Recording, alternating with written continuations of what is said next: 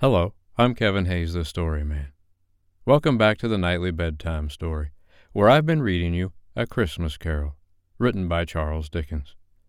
Tonight, I'll read you the 9th and final episode of the story. When we left Ebenezer Scrooge last night, he was back in his bedroom after spending time with all three of the spirits that Jacob Marley said he was going to be visited by. Just before the third and final spirit, the ghost of Christmas future, faded into a bedpost, Ebenezer Scrooge had begged for a second chance. He had said because of everything the spirits had shown him, he could now change his ways and live a better life, that he could turn into a better man, if only given one more chance. Is he going to get a second chance? And even if he does, can he do it? What do you think? You think Ebenezer Scrooge can actually change his ways and turn into a good person? We're about to find out, as I read you the 9th and final episode of A Christmas Carol, written by Charles Dickens. I hope you like it. Stave 5. The End of It. Yes, and the bedpost was his own. The bed was his own. The room was his own. Best and happiest of all, the time before him was his own, to make amends in. "I will live in the past, the present, and the future," Scrooge repeated as he scrambled out of bed. "The spirits of all three shall strive within me.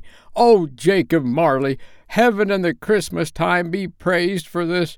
I say it on my knees, O Jacob, on my knees." He was so fluttered and so glowing with his good intentions that his broken voice would scarcely answer to his call. He had been sobbing violently in his conflict with the spirit, and his face was wet with tears. "They are not torn down," cried Scrooge, folding one of his bed curtains in his arms. "They are not torn down, rings and all. They are here. I am here.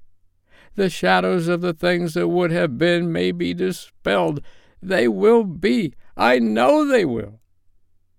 His hands were busy with his garments all this time, turning them inside out, putting them on upside down, tearing them, mislaying them, making them parties to every kind of extravagance. "I don't know what to do," cried Scrooge, laughing and crying in the same breath, and making a perfect lacoon of himself with his stockings. "I am as light as a feather. I am as happy as an angel. I am as merry as a schoolboy. I am as giddy as a drunken man. A Merry Christmas to everybody. A Happy New Year to all the world. Hello here. Whoop, hello!" He had frisked into the sitting room and was now standing there, perfectly winded. "There's the saucepan that the gruel was in," cried Scrooge, starting off again and going round the fireplace. "There's the door by which the ghost of Jacob Marley entered. There's the corner where the ghost of Christmas presents sat. There's the window where I saw the wandering spirits. It's all right. It's all true. It all happened. Ha, ha, ha." Really, for a man who had been out of practice for so many years, it was a splendid laugh, a most illustrious laugh, the father of a long, long line of brilliant laughs. "I don't know what day of the month it is," said Scrooge. "I don't know how long I have been among the spirits. I don't know anything. I am quite a baby. Never mind, I don't care. I'd rather be a baby. Hello, whoop, hello!" He was checked in his transports by the churches ringing out the lustiest peals he had ever heard. Clash, clash, hammer, ding, dong, bell. Bell, dong, ding. Hammer, clang, clash. Oh, glorious, glorious. Running to the window, he opened it and put out his head. No fog, no mist. Clear, bright, jovial, stirring cold. Cold, piping for the blood to dance to. Golden sunlight, heavenly sky, sweet fresh air, merry bells. Oh, glorious, glorious. "What's today?" cried Scrooge, calling downward to a boy in Sunday clothes, who perhaps had loitered in to look about him. "Eh?" returned the boy with all his might of wonder. "What's today, my fine fellow?" said Scrooge. "Today?" replied the boy. "Why, Christmas Day." "It's Christmas Day," said Scrooge to himself. "I haven't missed it. The spirits have done it all in one night. They can do anything they like. Of course they can. Of course they can. Hello, my fine fellow." "Hello," returned the boy. "Do you know the poulterers in the next street but one at the corner?" Scrooge inquired. "I should hope I did," replied the lad. "An intelligent boy," said Scrooge. "A remarkable boy. Do you know whether they've sold the prize turkey that was hanging up there? Not the little prize turkey, the big one." "What? The one as big as me?" returned the boy. "What a delightful boy," said Scrooge. "It is a pleasure to talk to him. Yes, my buck." "It's hanging there now," replied the boy. "Is it?" said Scrooge. "Go and buy it." "Walker!" exclaimed the boy. "No, no," said Scrooge. "I am in earnest. Go and buy it, and tell him to bring it here, that I may give them the directions where to take it. Come back with the man, and I'll give you a shilling. Come back with him in less than 5 minutes, and I'll give you half a crown." The boy was off like a shot. He must have had a steady hand at a trigger who could have got a shot off half so fast. "I'll send it to Bob Cratchit's," whispered Scrooge, rubbing his hands and splitting with a laugh. "He shan't know who sends it. It's twice the size of Tiny Tim. Joe Miller never made such a joke as sending it to Bob's will be." The hand in which he wrote the address was not a steady one, but write it he did, somehow, and went downstairs to open the street door, ready for the coming of the poulterer's man. As he stood there, waiting his arrival, the knocker caught his eye. "I shall love it as long as I live," cried Scrooge, patting it with his hand. "I scarcely ever looked at it before. What an honest expression it has on its face. It's a wonderful knocker. Here's the turkey. Hello, whoop, how are you? Merry Christmas." It was a turkey. He never could have stood upon his legs, that bird. He would have snapped him short off in a minute, like sticks of sealing wax. "Why, it's impossible to carry that to Camden Town," said Scrooge. "You must have a cab." The chuckle with which he said this, and the chuckle with which he paid for the turkey, and the chuckle with which he paid for the cab, and the chuckle with which he recompensed the boy, were only to be exceeded by the chuckle with which he sat down breathless in his chair again, and chuckled till he cried. Shaving was not an easy task, for his hand continued to shake very much, and shaving requires attention, even when you don't dance while you're at it. But if he had cut the end of his nose off, he would have put a piece of sticking plaster over it, and been quite satisfied. He dressed himself all in his best, and at last got out into the streets. The people were by this time pouring forth, as he had seen them with the ghost of Christmas present, and walking with his hands behind him, Scrooge regarded everyone with a delighted smile. He looked so irresistibly pleasant, in a word, that 3 or 4 good-humored fellows said, "Good morning, sir. A Merry Christmas to you." And Scrooge said often afterwards that of all the blithe sounds he had ever heard, those were the blithest in his ears.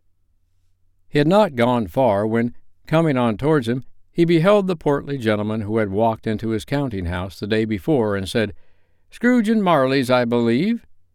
It sent a pang across his heart to know how this old gentleman would look upon him when they met. But he knew what path lay straight before him, and he took it. "My dear sir," said Scrooge, quickening his pace, and taking the old gentleman by both his hands, "how do you do? I hope you succeeded yesterday. It was very kind of you. A Merry Christmas to you, sir." "Mr. Scrooge?" "Yes," said Scrooge, "that is my name, and I fear it may not be pleasant to you. Allow me to ask your pardon. Will you have the goodness—" Here Scrooge whispered in his ear. "Lord bless me!" cried the gentleman, as if his breath were taken away. "My dear Mr. Scrooge, are you serious?" "If you please," said Scrooge. "Not a farthing less. A great many back payments are included in it, I assure you. Will you do me that favor?" "My dear sir," said the other, shaking hands with him, "I don't know what to say to such "Don't say anything, please," retorted Scrooge. "Come and see me. Will you come and see me?" "I will," cried the old gentleman, and it was clear he meant to do it. "Thank'ee," said Scrooge. "I am much obliged to you. I thank you 50 times. Bless you." He went to church and walked about the streets and watched the people hurrying to and fro, and patted the children on the head and questioned beggars and looked down into the kitchens of houses and up to the windows, and found that everything could yield him pleasure. He had never dreamed that any walk, that anything, could give him so much happiness. In the afternoon he turned his steps towards his nephew's house. He passed the door a dozen times before he had the courage to go up and knock, but he made a dash and did it. "Is your master at home, my dear?" said Scrooge to the girl. Nice girl. Very. "Yes, sir." "Where is he, my love?" said Scrooge. "He's in the dining room, sir, along with mistress. I'll show you upstairs, if you please." "Thank'ee. He knows me," said Scrooge, with his hand already on the dining-room lock. "I'll go in here, my dear." He turned it gently and sidled his face in round the door. They were looking at the table, which was spread out in great array, for these young housekeepers are always nervous on such points, and like to see that everything is right. "Fred," said Scrooge. Dear heart alive, how his niece by marriage started. Scrooge had forgotten, for the moment, about her sitting in the corner with the footstool, or he wouldn't have done it on any account. "Why, bless my soul!" cried Fred. "Who's that?" "It's I, your Uncle Scrooge. I have come to dinner. Will you let me in, Fred?" Let him in? It is a mercy he didn't shake his arm off. He was at home in 5 minutes. Nothing could be heartier. His niece looked just the same. So did Topper when he came. So did the plump sister when she came. So did everyone when they came. Wonderful party, wonderful games, wonderful unanimity, wonderful happiness. But he was early at the office next morning. Oh, he was early there. If he could only be there first and catch Bob Cratchit coming late. That was the thing he had set his heart upon. And he did it. Yes, he did. The clock struck 9. No Bob. 1:15. No Bob. He was full 18 minutes and a half behind his time. Scrooge sat with his door wide open that he might see him come into the tank. His hat was off before he opened the door, his comforter too. He was on his stool in a jiffy, driving away with his pen as if he were trying to overtake 9 o'clock. "Hallo!" growled Scrooge in his accustomed voice, as near as he could feign it. "What do you mean by coming here at this time of day?" "I am very sorry, sir," said Bob. "I am behind my time." "You are?" repeated Scrooge. "Yes, I think you are. Step this way, sir, if you please." "It's only once a year, sir," pleaded Bob, appearing from the tank. "It shall not be repeated. I was making rather merry yesterday, sir." "Now, I'll tell you what, my friend," said Scrooge. "I am not going to stand for this sort of thing any longer. And therefore," he continued, leaping from his stool and giving Bob such a dig in the waistcoat that he staggered back into the tank again, "and therefore I am about to raise your salary."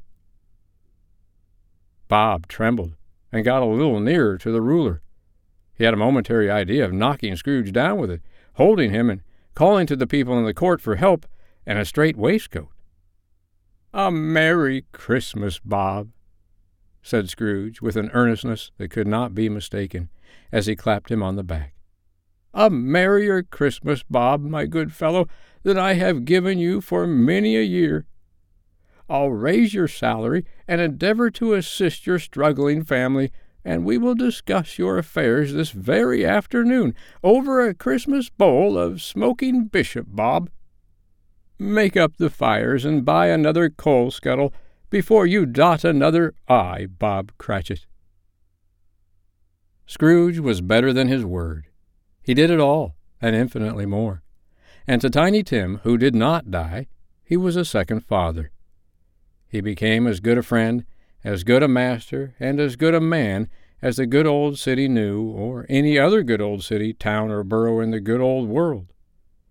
Some people laughed to see the alteration in him, but he let them laugh, and little heeded them, for he was wise enough to know that nothing ever happened on this globe for good at which some people did not have their fill of laughter in the outset, and, knowing that such as these would be blind anyway, he thought it quite as well that they should wrinkle up their eyes and grins as have the malady in less attractive forms. His own heart laughed, and that was quite enough for him. He had no further intercourse with spirits, but lived upon the total abstinence principle ever afterwards, and it was always said of him that he knew how to keep Christmas well, if any man alive possessed the knowledge. May that be truly said of us, and all of us. And so, as Tiny Tim observed, God bless us, every one. The End. I hope you enjoyed this reading of A Christmas Carol, written by Charles Dickens. Well, as it turns out, Ebenezer Scrooge was right. All he needed was one more chance. He actually took his grouchy, old, nasty, greedy self and turned himself into a good person. With a little help from old Jacob Marley and some other ghosts pointing out how nasty he was being, and what was going to happen to him if he didn't change. I think we can be happy for old Ebenezer Scrooge, and proud of him for turning into a nice person, someone that helped the people around him. And I think we can be happy for the people around him that finally had a nice, happy Ebenezer Scrooge to spend time with, instead of that grouchy old poop that he was. I hope you enjoyed this story, and I thank you very much for letting me read A Christmas Carol to you this Christmas season. And I would like to thank Charles Dickens, the author, for writing such a wonderful, moving Christmas story. I would like to wish you, along with all the characters from Charles Dickens' wonderful Christmas story, a very Merry Christmas season. Oh, and one more message from a very important character in this story, Tiny Tim. God bless us, every one. I'm Kevin Hayes, the Story Man. I'll be back tomorrow night to read you another bedtime story. But for tonight, good night.